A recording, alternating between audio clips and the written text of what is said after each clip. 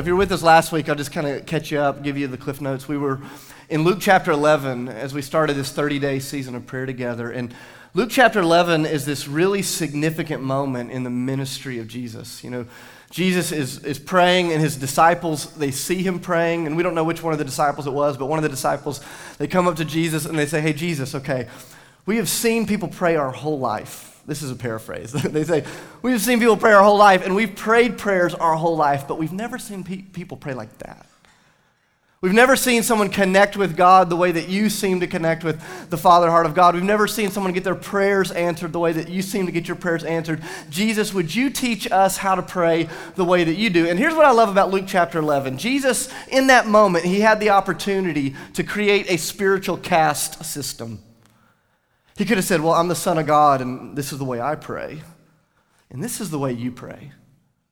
But what did Jesus do? He didn't do that at all. Jesus said, "You want to talk to God, you want to connect with God, you want to be in relationship with God the way that I am." He says, "Here's the way that you do it." And Jesus began to remind them that prayer is not just a bunch of pious religious words that are connected together that we throw into the air in hopes that some deity out there will respond. Prayer is not the stick that we use to beat the cosmic piñata with in hopes that the blessings will fall. Prayer is not just the thing you do before dinner or before you go to bed or before the blue lights are in the back of your rearview mirror as you're driving too fast.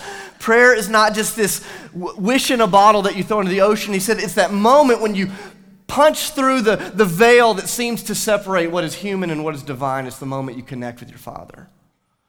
And Jesus began to lay the framework for prayer. He says prayer is this endeavor into intimacy. Prayer is this step into relationship. And so he said, if you want to pray like me, this is the way you pray. Our Father in heaven, our Father that is all around us. Hallowed be your name, gloried be your name, magnified be your name. In other words, Jesus is teaching us that prayer in the context of relationship is not about us making sure God gives us what we want. But prayer is the moment where we make sure that God gives us what he wants. It's this great exchange. And it's here in the prayer life of Jesus that you see Jesus had this ability to not only share his heart honestly, but to surrender his life fully. And this morning, I want us to think about what it means to be men and women that pray with the honesty of Jesus. Like, what does it mean to share our hearts honestly before the Lord? I see one of my good friends, actually two of my friends are our neighbors, Chris and Lacey Klotz.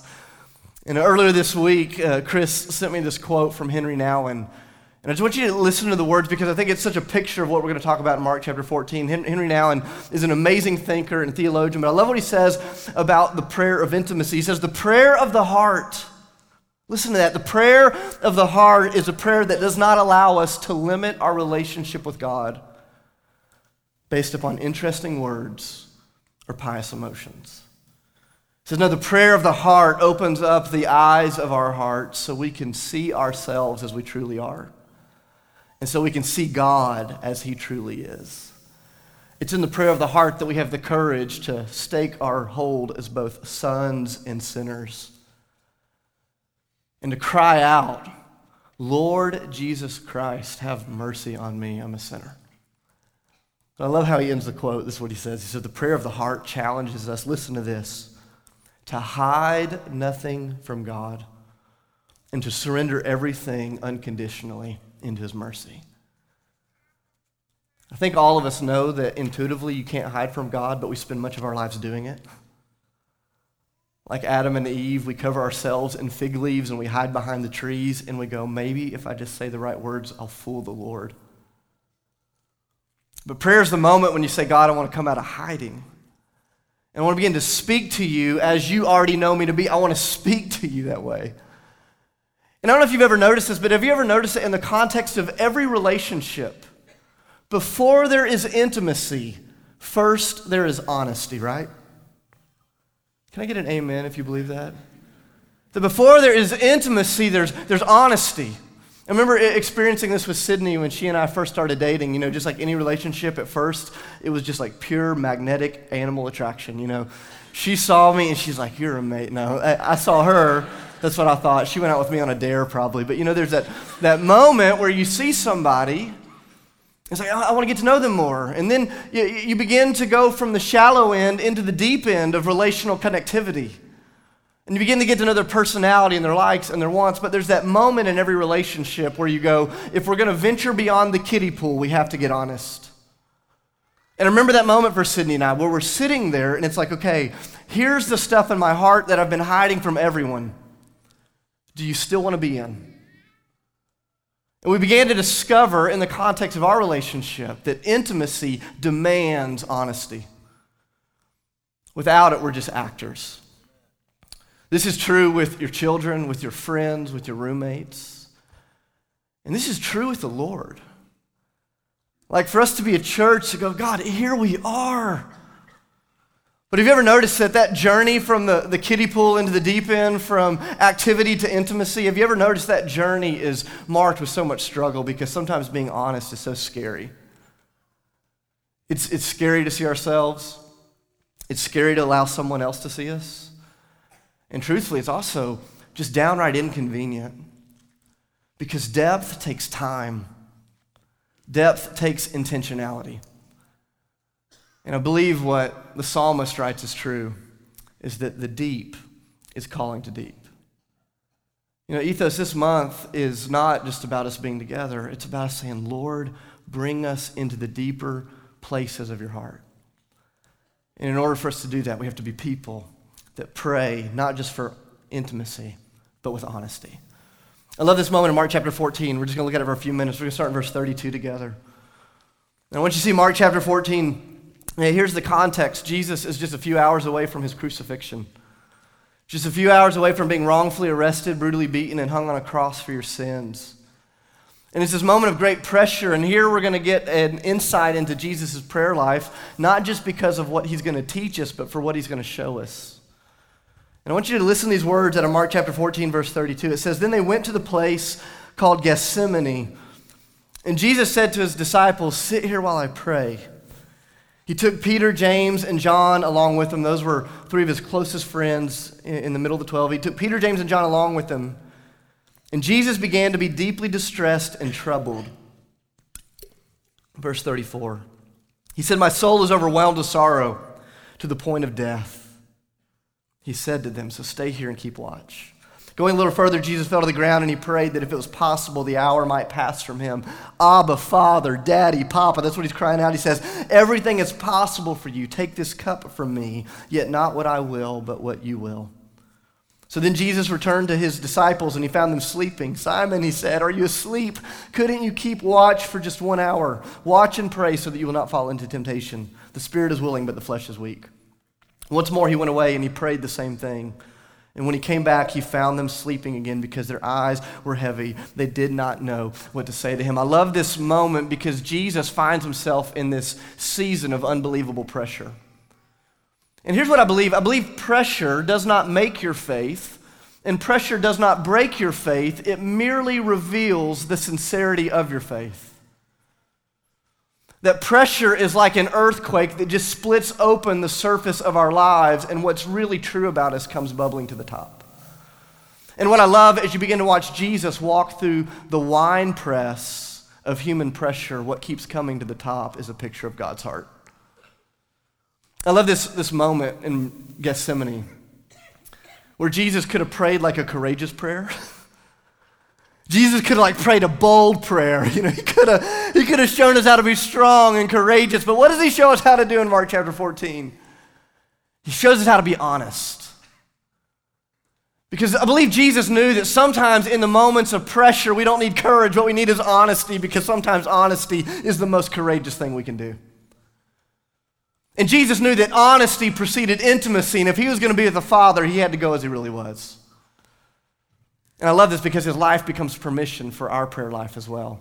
You see these two different levels of honesty and intimacy unfolding in Mark chapter 14. The first is what happens between Jesus and his closest friends. Look at this in verse 33. It says he took Peter, James, and John along with him. I want you to notice that this moment's not happening in front of all the crowds.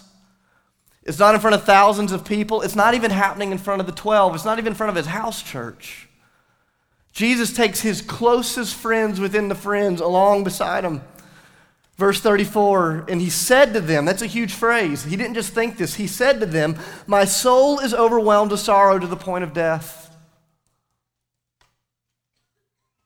Have you ever thought about what it is that would trouble the human heart of God? So much that he would rather die than face what it is that he's getting ready to enter into.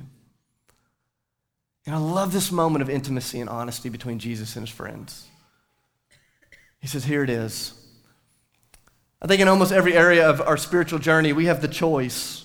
Will we work to conceal that which is in our hearts? Or will we partner with God to reveal what is in our hearts? In a church that is working to conceal what is in the heart, will never experience all that God is wanting to reveal in his church, in his people. And there's this moment where Jesus looks at his closest friends, and he could have kept it inside. He could have kept it secret, but he pulls them in. And he says, guys, this is what I'm feeling. And this is one of the things that I'm hoping will happen in this season. That in our church, God will give you 2 or 3 people that are safe enough. Maybe in the midst of your house church, maybe in the middle of your work, maybe at your campus, that the Lord will give you 2 or 3 people that are safe enough for you to uncover the corners of your heart. Because sometimes before we can get to God, we have to be able to speak to someone around us so they can help us get there. Sometimes there's these moments where we just need our community to get us going. And I love what Jesus models, but he doesn't stop there with his community. He keeps going, and this is so beautiful to me. It says he walks a little further, verse 35. And he fell to the ground and he prayed, Lord, if it's possible, Abba, Father, everything is possible. Take this cup from me, yet not what I will, but what you will. He says, Daddy, you are capable of doing everything. I want you to notice this, that Jesus' view of God is as high as it could possibly be in this moment of pressure. He says, God, you can change the story. You can change the outcome. You can change the circumstance. God, you can move it. And before we can get to the place of surrender, we have to get to the place where we can share that boldly with God. God, we believe you're capable of all things, and we're not scared to talk to you as though you're capable of all things. I think sometimes we take our faithlessness and we baptize it with the language of respect, and we come into the house of God and we ask God for small things, and we think we're being pious and we think we're being respectful, but what we're doing is dishonoring the bigness of God. And I love this moment where Jesus looks at his Father and he says, you can do anything, and I'm asking you to do the anything. I think about one of my mentors, a guy that's blessed my life deeply, especially from a distance. Years ago, his daughter was in her final days of battling cancer. And I remember hearing the prayers that were bubbling up out of his heart for his daughter as she was dying. And it was the prayers he learned from Jesus. It's the prayers you learn from the Psalms where we come to the Lord and say, God, this is as I am. This is what I love about Jesus' prayer life. His life is giving us the permission to enter in honestly and to share our hearts fully with our Heavenly Father, who is big enough to take what you're trying to hide. Ethos, do you believe God is big enough to handle the things you're trying to cover? He says, come on. And you see this all throughout Jesus' prayer life. You see it in Luke 10. He has that moment of joy with the disciples, and what's in his heart, he just shares with the Father. Or think about that moment later on in John chapter 17 where he's praying for the disciples and his dreams and his desires are just bubbling up. And what you see over and over and over in Jesus' prayers, not just this willingness to surrender fully, but this commitment to share honestly. Because Jesus knew that intimacy only came when someone could stand before the Father with honesty.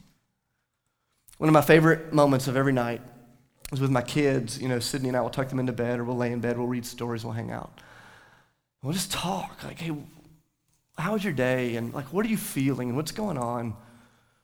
And as a dad, you know, one of the things that I love about that moment is my kids are so young, they don't even know that they're supposed to hide things from me yet. They'll learn. But right now, they just talk. And it's not polished, and it's not put together, and it's not always a request. I mean, it's just thing after thing after thing. It's just this ability to be in the presence of their dad and just say, hey, here's what's going on. And it doesn't always need resolve. They understand there's something about sharing honestly that's bringing us into places of intimacy, even if they don't have a word for it yet. And I go, what about us? This is what I want us to enter into this morning. And so we're going to enter into a personal time of prayer right here. Just you and God. And you're not going to have to share this with anybody next to you. I'm not going to say, hey, turn to someone now and share what you just thought of. So I'll just take that pressure off of you, okay? But I want to give you one question to think about. If you have a journal or a phone or something to write with, here's one question that I just want to give you to think about. What things are occupying your heart this morning? Like, what things are occupying the real estate of your heart this morning? Is it a dream? Is it a fear? Is it a burden? Is it a blessing? Some of you are going, I've been going so fast, I haven't even thought about my heart. And that's where you start. That's okay. So I want to ask, what's on your heart this morning? And I'm going to give you what may feel like an uncomfortable amount of time. We're going to take 10 or 12 minutes. And there's going to be some music playing, and it's just going to be quiet, and it's just going to be dark. And I want to invite you to do two things around that question. Number one, I want you to really take note of what's in your heart. Just ask the Father, God, what do I think about? When I don't have anything to do, what do I think about? That's what's on your heart. So I want to invite you to take note of it. And then the second thing that I'm going to invite you to do in this space is to just spend some time talking to your Heavenly Father about what's ever on your heart. And some of you are going to go, it doesn't feel very spiritual. It doesn't matter. He's your dad, and he loves you. And he already knows it. But he wants to hear it from your lips. And so I want to give you the space to take note of it and then to talk. You can talk to God silently in your mind. You can speak out loud. You can stand. You can kneel. You can sit. But I'm going to pray over us as we enter into this time, and then I'm just going to literally give you 10 or 12 minutes. You don't have anything else to do right now, Ethos. Let's just take note of what God is doing, and let's spend some time talking to our Father, just as Jesus would. Father, would you give us the gift of seeing ourselves as we really are this morning, and then of seeing you as you really are. Father, would you help us to take notice of the things that are occupying us? Every dream, every fear, every worry, every doubt, every barrier that is keeping us bogged down in the mire of dead religion. God, give us the space this morning to see our hearts and to see your Father heart for us. God, I know there's some in here that have experienced such deep wounds, even just that word Father. Holy Spirit, I just pray that you'd be moving through the room this morning, ministering, that you'd be healing, that you'd be moving. God, would you loosen our tongues and our lips and our hearts so we can speak to you as a kid does to their dad in their bunk bed at night. In the name of Jesus, I pray. Amen. So this space is yours. The next 10 or 12 minutes. What's in your heart? And then I want to invite you to just spend some time talking to God about it. I love you all.